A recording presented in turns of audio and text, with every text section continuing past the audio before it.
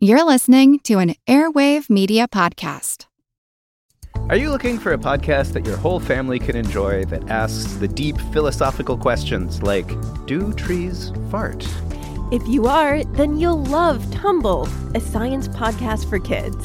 I'm Lindsay. And I'm Marshall. Join us as we explore stories of science discovery, from butts to animals, dinosaurs, astronomy, and everything in between. You'll love these stories, and you'll learn something new. Find and follow Tumble Science Podcast for Kids wherever you get your podcasts, or at sciencepodcastforkids.com.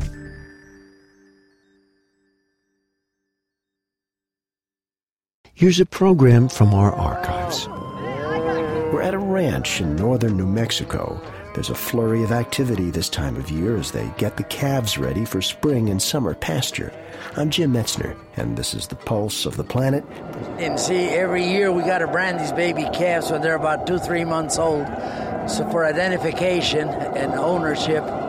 Carlos Cornet is a third-generation rancher. He says the hardest part of the branding process is getting 500 pounds of feisty calf to stay put. Yeah, they have to just muscle it down, what you call flanking them. One will grab a front foot and the other one the back leg and just lift up on him and it'll bring him down. And then you just hold him while you get him worked on.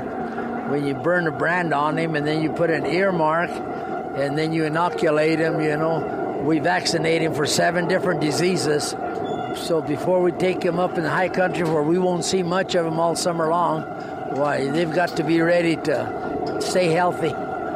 Carlos's daughter, Maria Cornet Grandjean, is part of the team of family, neighbors, and friends that come by to help out branding each year.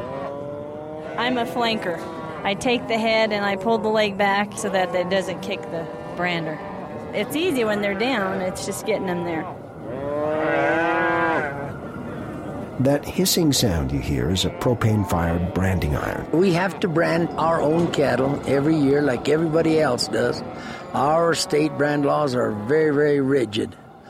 It's worse of a crime to steal a cow than it is, by golly, to kill a person sometimes. You've been listening to a program from our archives.